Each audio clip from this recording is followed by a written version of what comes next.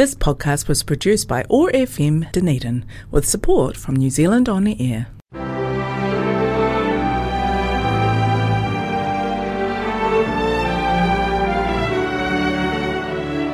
Hello and welcome to Heritage Matters, a programme brought to you by the Southern Heritage Trust and sponsored by Ryman Healthcare. This week, Bill Southworth looks at the career of Sir Keith Park, and Barraclough covers the 125th anniversary of St Hildas, and Richard Steadman takes a nostalgic walk down Cumberland Street. The RAF fighter pilots who shot down hundreds of German planes in the skies above England in 1940 were led by former Dunedin schoolboy Keith Park. He was the crucial figure in the Battle of Britain. It was said of him that if he made the wrong decisions, he was the only man who could have lost the war in a day or even an afternoon. Bill Southworth prepared this profile. Between July and October 1940, the skies above London and southern England were crisscrossed by vapour trails left by Spitfire and Hurricane fighters struggling to bring down huge waves of German bombers that Hitler hoped would knock Britain out of the war. People on the ground watched in amazement at the dogfights taking place above their heads, dogfights which often led to German Heinkel bombers bursting into flame and crashing to earth. What those on the ground were watching was an epic defence being waged by the 11th Fighter Group, tasked with defending London and southern England. 135 New Zealanders flew fighters in the Battle of Britain, and at the head of the 11th Fighter Group was former Dunedin schoolboy Keith Park. The Germans would later nickname him the Defender of London, because he had staked a claim as one of the greatest commanders in history of aerial combat. And yet his achievements went almost entirely unacknowledged for decades after the war. And even today his name is not as well known as it should be. RAF fighter ace Douglas Bader said of him, "The awesome responsibility for this country's survival rested squarely on Keith Park's shoulders. British military history of this century has been enriched with the names of great fighting men from New Zealand, of all ranks and in every one of our services. Keith Park's name is carved into history alongside those of his peers." Park was born in 1892 in the North Island town of Thames, the son of geologist James Park, who later became a professor at the University of Otago. Keith went to Otago Boys High School, where he was keen on horse riding and guns, but was otherwise an undistinguished young man. He served in the cadets, and later he joined the army as a territorial soldier before going off to sea as a purser on passenger steamships. In World War I, he served at Gallipoli, and in 1915 he was given a battlefield commission as a second lieutenant. During the Battle of the Somme, he was wounded and was certified as being unfit for service. But when he recovered from his wounds, he was able to join the newly formed Royal Flying Corps. In the Flying Corps, Park distinguished himself as a flying ace and emerged from the war as a major with 2 military crosses, a Distinguished Flying Cross, and the French Croix de Guerre. Between the wars, he rose steadily in the ranks, and by the time of the Second World War, he was an Air Vice Marshal in command of the 11th Fighter Group. His overall commander was Air Chief Marshal Sir Hugh Dowding. Dowding had implemented the world's first integrated air defence system. The combination of radar and human observers on the ground allowed the RAF to rapidly and accurately respond to incoming German aircraft. With the support of Dowding, Park designed his tactics around mobile and agile defence. Using small formations, he wanted his fighters to intercept German bombers, ideally before they reached their targets. Park's tactics would prove correct, and his forces consistently prevented the Germans from either reaching their targets or being able to hit them as effectively as they could. The small RAF formations also gave the Luftwaffe fewer targets to shoot at. It also meant there would always be RAF fighters in the air who could cover planes on the ground.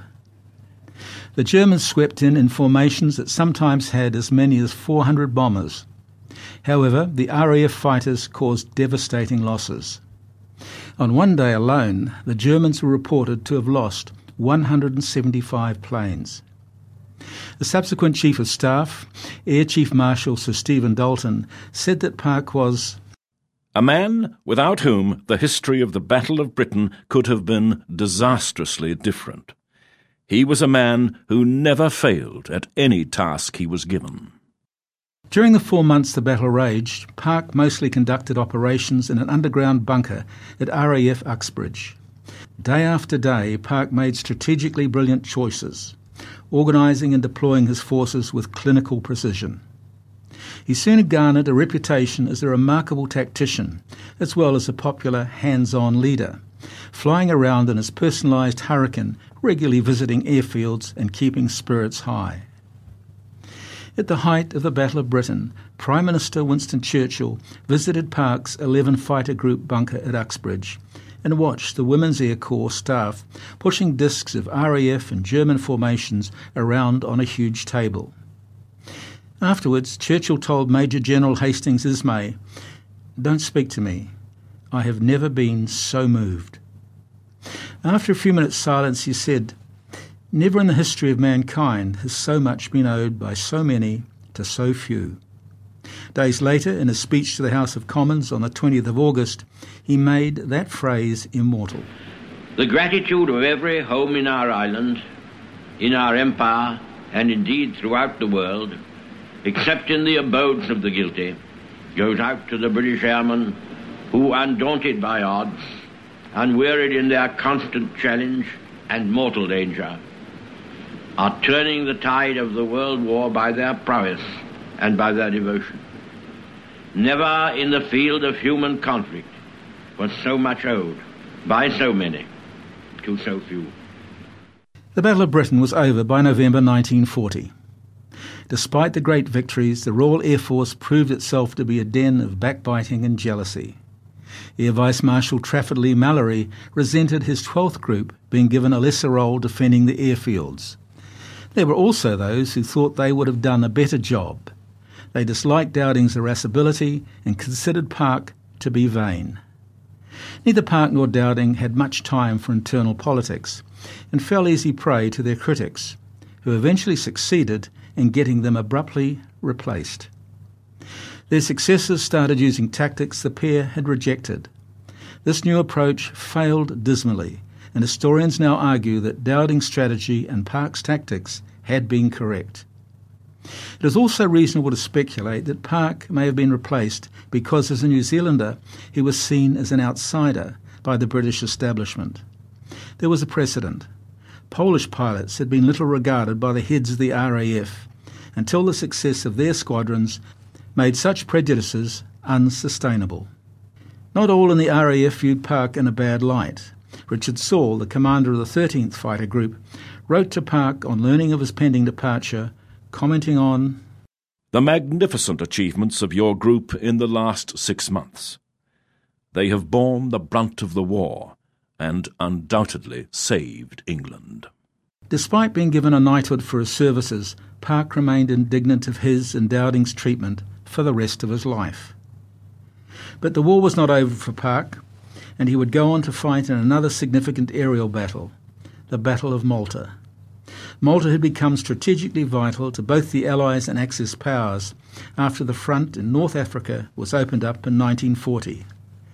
The important island was soon besieged by Axis forces and became the most bombed place on the planet. Park immediately turned the tide of the aerial battle in favour of the Allies, and within 6 days the Axis forces had abandoned their daylight raids. He finished his RAF service as Allied Air Commander of Southeast Asia. Sir Keith Park retired to New Zealand, settling in Auckland, where he became a city councillor and chairman of the Auckland International Airport Committee, where he had a decisive influence in the establishment of Mangere International Airport. He died in 1975 at the age of 82. After his death, he received recognition of a sort in the UK, where on the Battle of Britain Day in 2010, a statue of him was erected in Waterloo Place, central London. In April 2019, another statue was put up in Thames, where he had been born. Ron Mark, the Minister of Defence at the time, said at the unveiling, "Simply put, Sir Keith was an outstanding man, leader and Kiwi. No other New Zealand-born military figure has had a greater impact on history than Park, for none have ever had such a significant role in determining the course of such a major battle. A battle that, had it been lost, would have allowed Hitler's land forces to invade Great Britain, thereby changing the history of the world. Subsequent Chief of the Royal Air Force, Lord Tedder, best summed up Park's achievements in a quote, "If any one man won the Battle of Britain, he did. I do not believe it is realised how much that one man, with his leadership, his calm judgment and his skill, did to save not only this country, but the world." Surely a great New Zealander whose achievements are far too little known. This is Bill Southworth reporting. This year, St Hildas celebrates its 125th anniversary, and Barraclough takes a look at the early history of this long-established Dunedin school. On a visit to England, we went to Whitby, where we visited the Captain Cook Museum. Captain Cook lived at Whitby as a young man, where he was apprenticed to a Quaker-owned shipping company before joining the Royal Navy. A very impressive ruin sits on a prominent headland overlooking Whitby and the sea.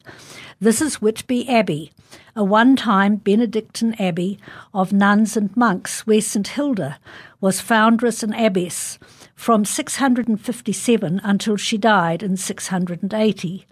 She was an amazing, charismatic woman from a noble family, highly intelligent, with strong leadership qualities and the ability to impress church leaders and be given great responsibility.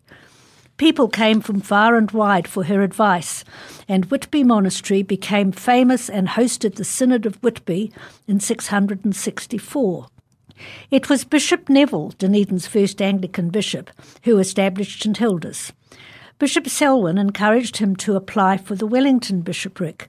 This did not appeal to him, but he and his wife visited New Zealand in 1870, travelling to Dunedin, a newly established diocese, to attend the synod, after which he was appointed first Bishop of Dunedin. He was committed to education and was also responsible for the establishment of Selwyn College for theological students. In 1895, Bishop Neville wrote to the community of the sisters, inviting them to come to Dunedin to set up a school for girls. The order sent a Sister May from Australia to investigate. She found Dunedin charming and ripe for them. In December 1895, the sisters were established in Dunedin, Sisters Etheline and Geraldine being the first to arrive. Staying at Bishop's Grove while they looked for premises, they found a suitable rental house of 20 rooms at 177 Leith Street called The Grange, which had been the home of a previous mayor in the 60s. Sister Etheline was in charge of boarders and assistant to Sister Geraldine. With the help of two lady volunteers, Mrs. Emma Allen and Hannah Dawson, and Selwyn College students, they got the building ready for opening in February 1896. Many parishioners and local churches donated furniture and equipment for the school and chapel.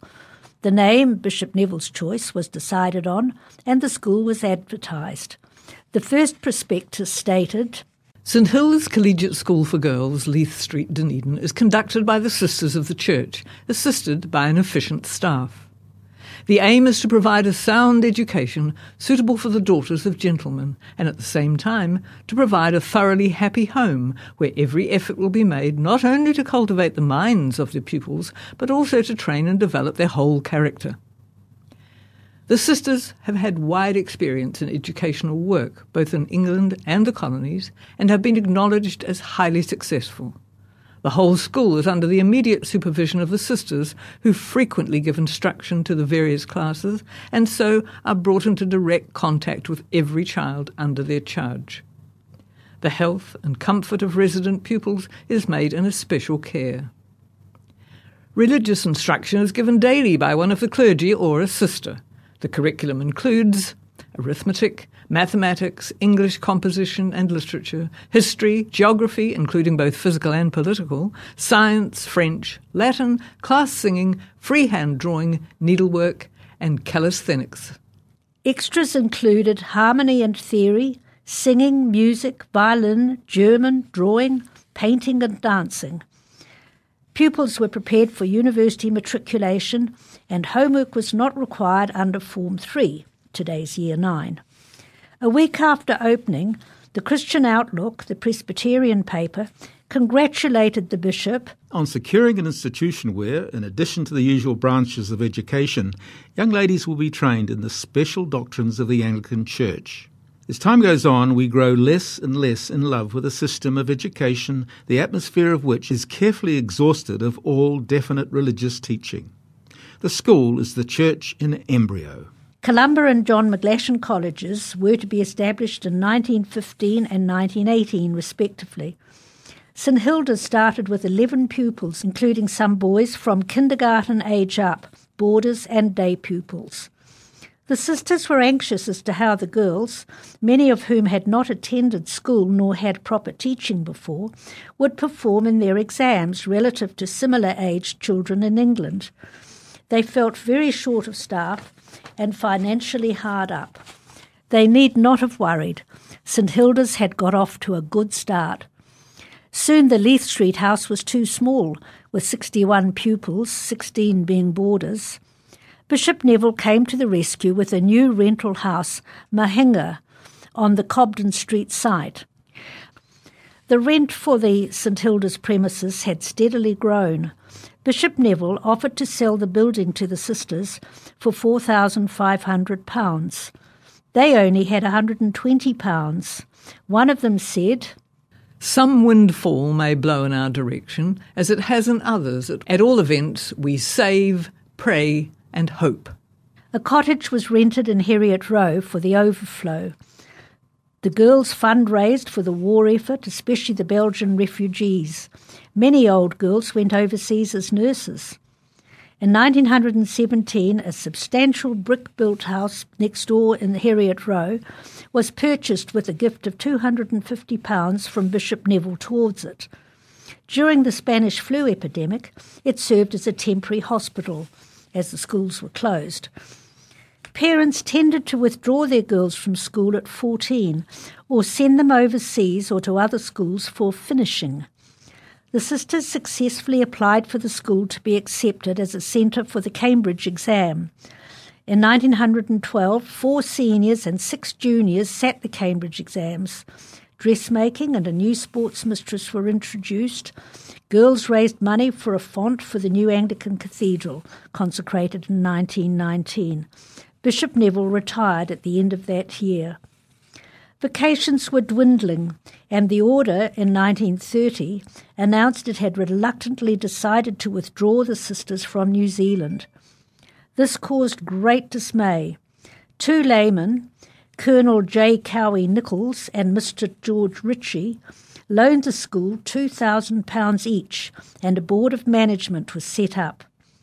The remaining 3 sisters left Dunedin on the 15th of April 1931 with many fond farewells. The Order of Sisters of the Church had founded and run the school for 35 years.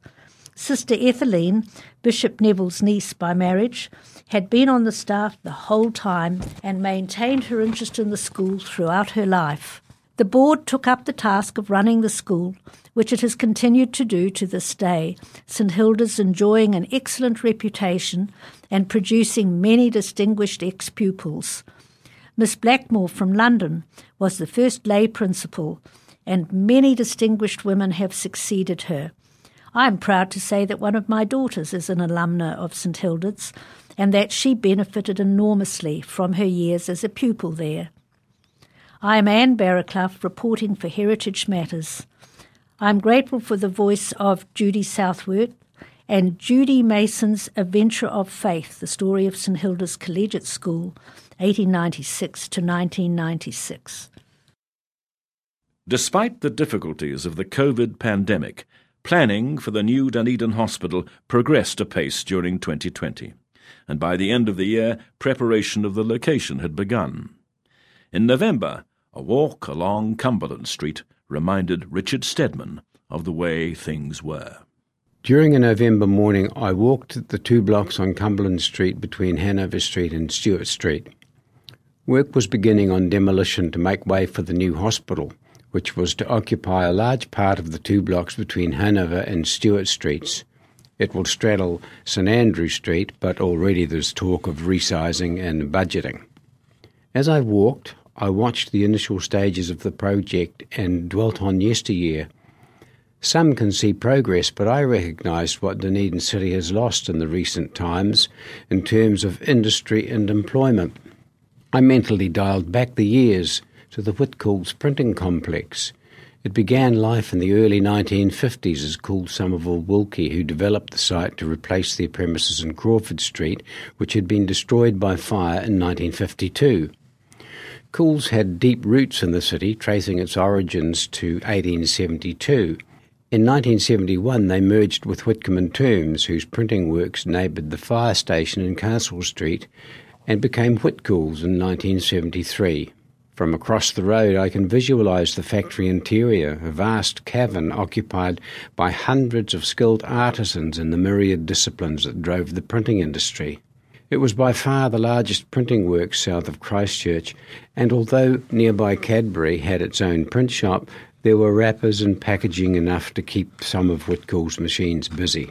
They manufactured stationery products, school exercise books, diaries, railway working timetables, books of every description, flexible packaging and cartons.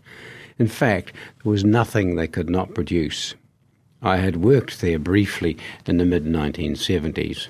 Whitcoulls was taken over by corporate raider Briley, which tore the heart from the business as they did so many others, and in the mid-1980s it was sold again. The Allied Press commercial printing operation was merged into the new company, and Whitcoulls was reduced to a chain of bookshops. By the 1990s, the site was no longer a printing factory, and in 1995 it was converted into a supermarket operated under the Big Fresh banner with its animated vegetable characters and a centrally located bakery operating under the gaze of customers. Big Fresh introduced a new approach to supermarket shopping, creating an almost carnival atmosphere. Parking was installed inside the building on 2 levels, and I enjoyed revisiting my one-time workplace. However, after only 8 years, the supermarket closed and the site was repurposed as the new headquarters for Work and Income, now known as the Ministry of Social Development. On turning 65, I called in again. Aoraki Polytech moved in during 2011 and Wilson Parking leased a number of the car parks.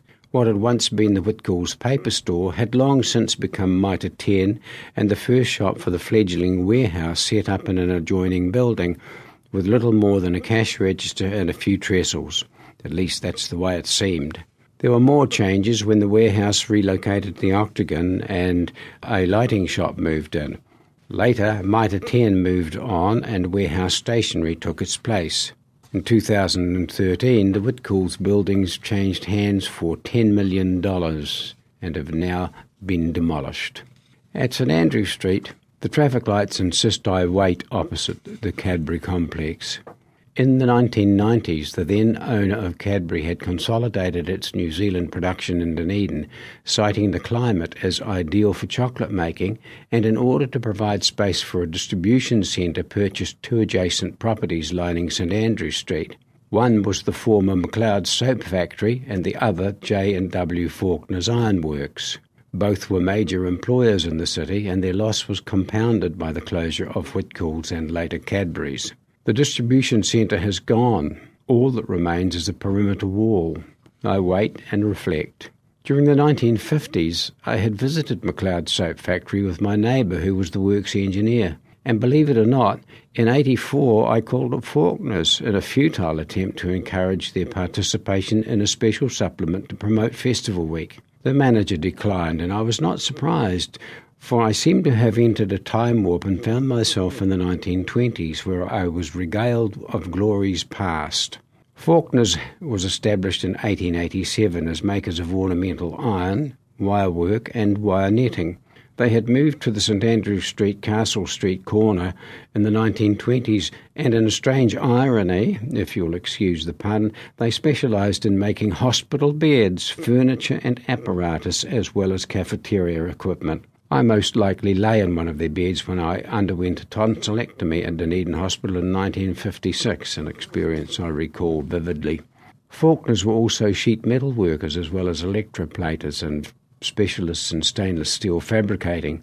They manufactured playground equipment, iron and brass bedsteads, wrought iron gates, fire escapes and railings, but after being taken over by Charland and Company, the factory was closed in 1987, its centennial year. McLeod Brothers, established in 1869, was for 100 years one of the leading soap and candle manufacturers in the country, with Laundrine soap as its flagship brand.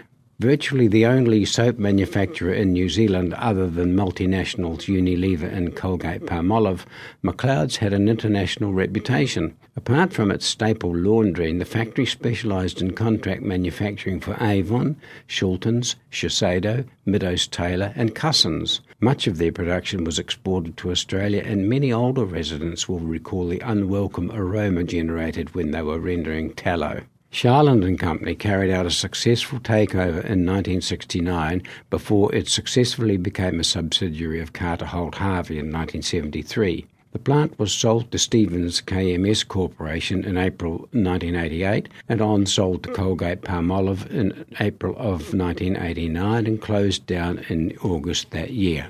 Was it a coincidence that both these companies had been taken over by Charlands and ultimately closed?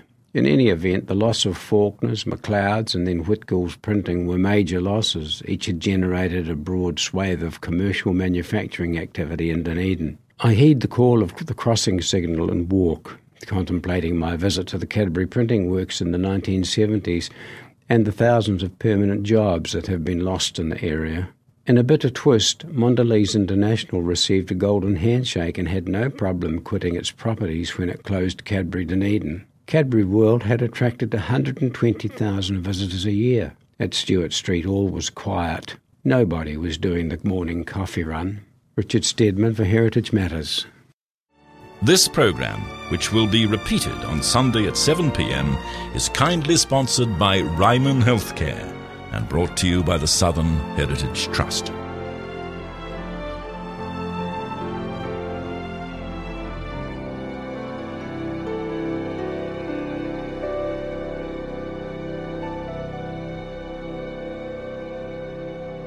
Ryman Healthcare prides itself on offering some of the most resident-friendly terms in New Zealand. Ryman Healthcare's Francis Hodgkins and Yvette Williams retirement villages in Dunedin offer the very best of retirement living and care. For more information and to discuss your retirement living options, please phone Kate on 455 7936. Ryman Healthcare, supporting Southern Heritage Trust and the Heritage Matters programme.